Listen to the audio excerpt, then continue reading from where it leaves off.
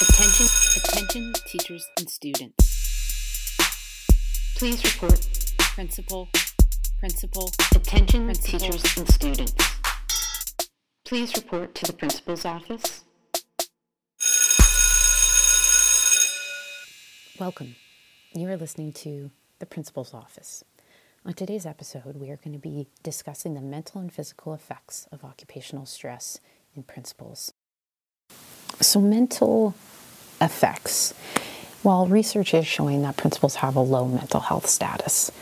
And this is being echoed in consecutive well-being surveys that are conducted in New Zealand and Australia.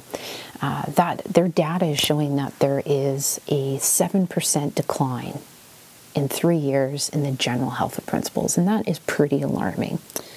Within Canada, a study conducted back in 2009 showed that 50% of the participants in this research had poor mental health compared to other educators. This research was looking at the overall health and well-being, and some of these measures included burnout, stress, sleeping troubles, depressive symptoms, somatic stress, cognitive stress, and self-efficacy. Stress doesn't only impact the mental health of individuals, but it has physiological impacts as well.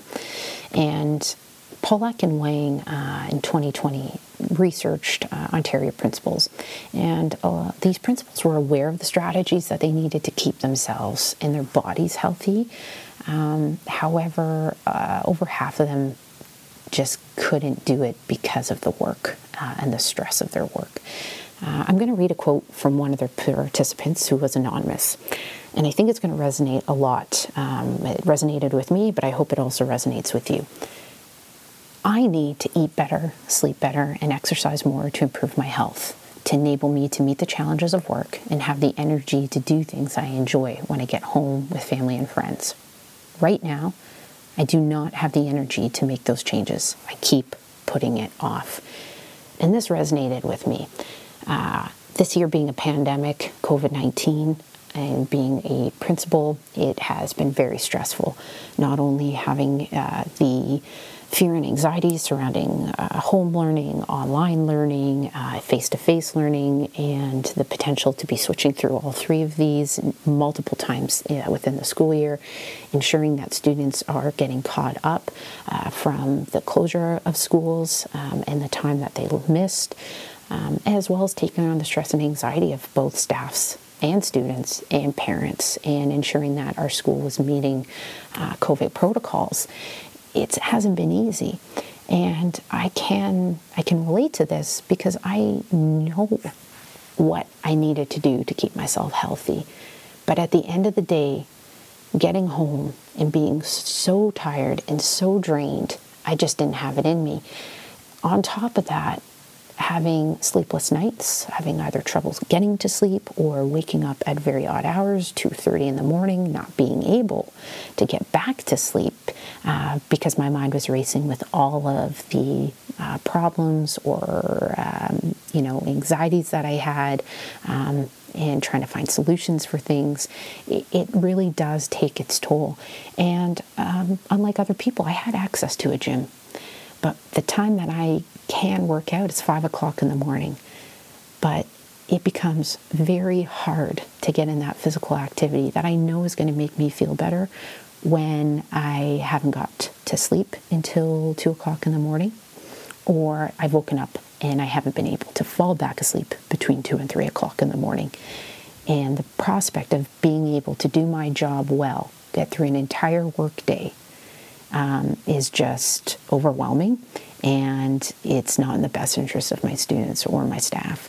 So I can definitely relate to this, as I think most of you can. There are negative effects happening to our bodies, and even on a cellular level. One thing that is being caused by occupational stress is accelerated cell aging. Pardon me. And this is concerning. It is a part of our natural body that our cells will age over time as we get older. However, this is being increased by stress. I'm not sure about you, but I want to be able to live a long and happy life and be able to have as much time with family and friends and partake in, special occasions. And this is now being compromised by my work, by the stress that comes with my role and responsibility. The next part that for me is really concerning is the effect that is having on our brain. Our gray matter in our brain is showing thinning. And our gray matter serves to process information. So what we are seeing is that there is a specific thinning of the gray matter in the prefrontal cortex. And this is affecting our ability to regulate our emotions. Our executive functioning skills are impaired. We are going to have cognitive processing delays. And it also includes that our reasoning or our problem-solving skills are going to be negatively impacted. Learning, memory retrieval, rational reasoning, and the ability to complete multiple tasks. That can also be affected. Everything that I just named is part of the skill set needed to be a formal leader. So when we are having our brains impacted, specifically our prefrontal cortex, we are now being negatively impacted to do our job. We have to be able to regulate our emotions. We have tough conversations all of the time. We have to be able to multitask, being able to perform and do things at the same time. I don't know about you. I can have my admin assistant talking to me, asking me a question. I can have a teacher approaching, and I have an email coming up on my computer all at once, first thing in the morning. And I have to be able to multitask because they all need to get done. Now, the other thing is this rational reasoning. We have to be able to make informed decisions. We have to be able to think about the consequences of our choices and how that's going to impact our learners, how it's going to impact our teachers and our school community as a whole. Now, when we do not have the ability to do that, then we have to start questioning, was that the right choice? So these are not minor consequences. They are severe in nature because they impact us. And they impact our school. And it's not just ourselves, but it's our learners, our teachers, and our stakeholders and school community members. So it's, to fulfill our job, we are already having constraints. And then when we think about the physiological impact that stress is having on us and what it is affecting, it's pretty scary, But even with all of this research out there, there's a continued expectation that we continue to make well-informed decisions on a daily basis, that we still do our role, meet all of our responsibilities, all the while having little regard to our own health. And this is what has to change. And I am hopeful that through this podcast, especially this episode, that we all take a step back and think about what stress is doing. Again, I've said that there was a lack of knowledge surrounding what was actually happening internally to us. And we can feel the stress, we can see signs and symptoms, whether it be anxiety, sleepless nights.